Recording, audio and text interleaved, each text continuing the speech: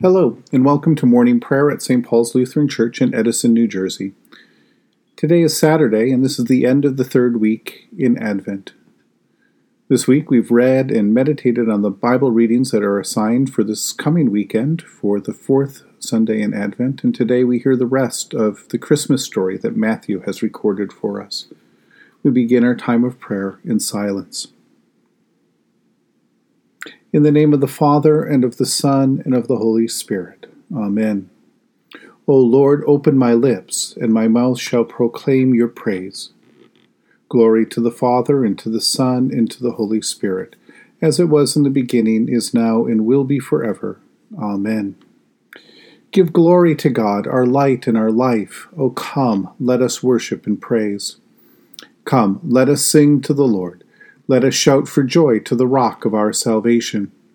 Let us come before God's presence with thanksgiving, and raise a loud shout to the Lord with psalms. For you, Lord, are a great God, and a great ruler above all gods.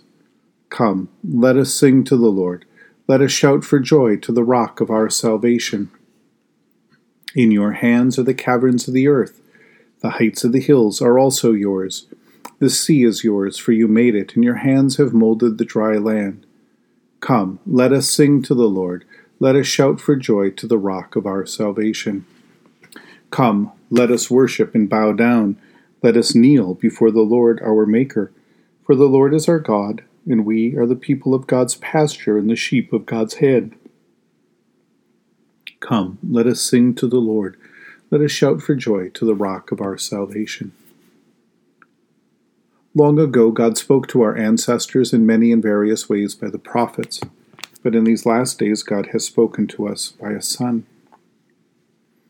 A reading from Matthew, chapter 1. Today we read verses 20 through 25.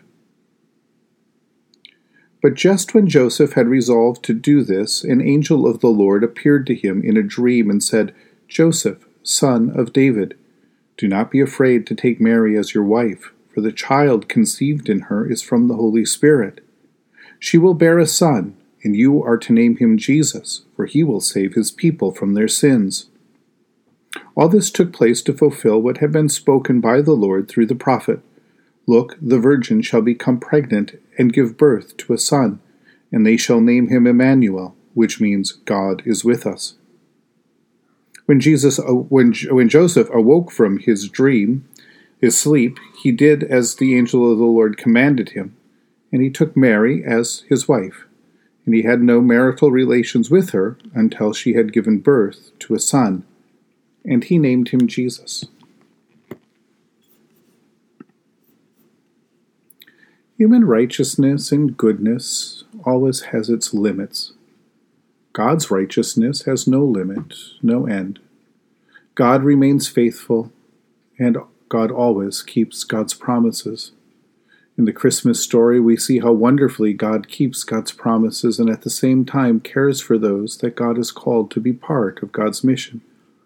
Through the prophets, God promised that a descendant of David would sit on the throne of Israel. Through the prophets, God promised to send another Moses. Through the prophets, God promised that the hearts of God's people would be turned back to God. Through the prophets, God promised a Messiah who would bring the world together in peace. We see all of these promises converge and come to life in these few short sentences at the beginning of this story about Jesus. Jesus is the incarnation of all of God's promises to his people and to the world. And Jesus is the incarnation of the promise of God's people to the world. At the same time, however, we find that God's work puts Mary and Joseph at great risk, upsetting their plans, changing their lives forever, shaking their lives. Yet, God is faithful. God sends an angel in a dream to Joseph to reveal the true nature of this child that will be his son. God sends an angel to Joseph to tell him that God wants Joseph to do more for Mary, to step out of his comfort and out of the convention in obedience now to the good news that God is bringing to life in the world. Both Mary and Joseph respond with humble faith and obedience. accepting God's plan and all that comes with it in faith and in love. God wants us to hear and believe this good news about Jesus. God wants to change our lives so that we live according to God's plans and purposes for us and for the world. It sounds simple, doesn't it? But we find that doing this faith is difficult. It is often upsetting. It often brings us trouble and sometimes even pain. As we prepare our hearts for Christmas, we also prepare ourselves to hear the glad tidings of great joy for all people. But with each proclamation comes a call for us to act, a response to God's grace. So what do you hear God calling you to do in response to all that God has said and done through His Son, our Lord Jesus Christ? In the tender compassion of our God, the dawn from on high shall break upon us. Blessed are you, Lord, the God of Israel. You have come to your people and set them free. You have raised up for us a mighty Savior, born of the house of your servant David. In the tender compassion of our God, the dawn from on high shall break upon us. Through your holy prophets, you promised of old to save us from our enemies, from the hands of all who hate us, to show mercy to our forebears, and to remember your holy covenant. This was the oath you swore to our father Abraham, to set us free from the hands of our enemies, free to worship you without fear, holy and righteous before you, all the days of our life. In the tender compassion of our God, the dawn from on high shall break upon us. And you, child, shall be called the prophet of the Most High, for you will go before the Lord to prepare the way, to give God's people knowledge of salvation by the forgiveness of their sins. In the tender compassion of our God, the dawn from on high shall break upon us, to shine on those who dwell in darkness and the shadow of death, and to guide our feet into the way of peace. In the tender compassion of our God, the dawn from on high shall break upon us. The Lord be with you. Let us pray. Mighty God of mercy, we thank you for the resurrection dawn, bringing the glory of our risen Lord who makes every day new. Especially we thank you for the sustaining goodness of your creation, for the new creation in Christ and all gifts of healing and forgiveness, for the communion of faith in your church, for the gifts of relationship with others. For what else are we thankful? Merciful God of might, renew this weary world, heal the hurts of all of your children, and bring about your peace for all in Christ Jesus the living Lord.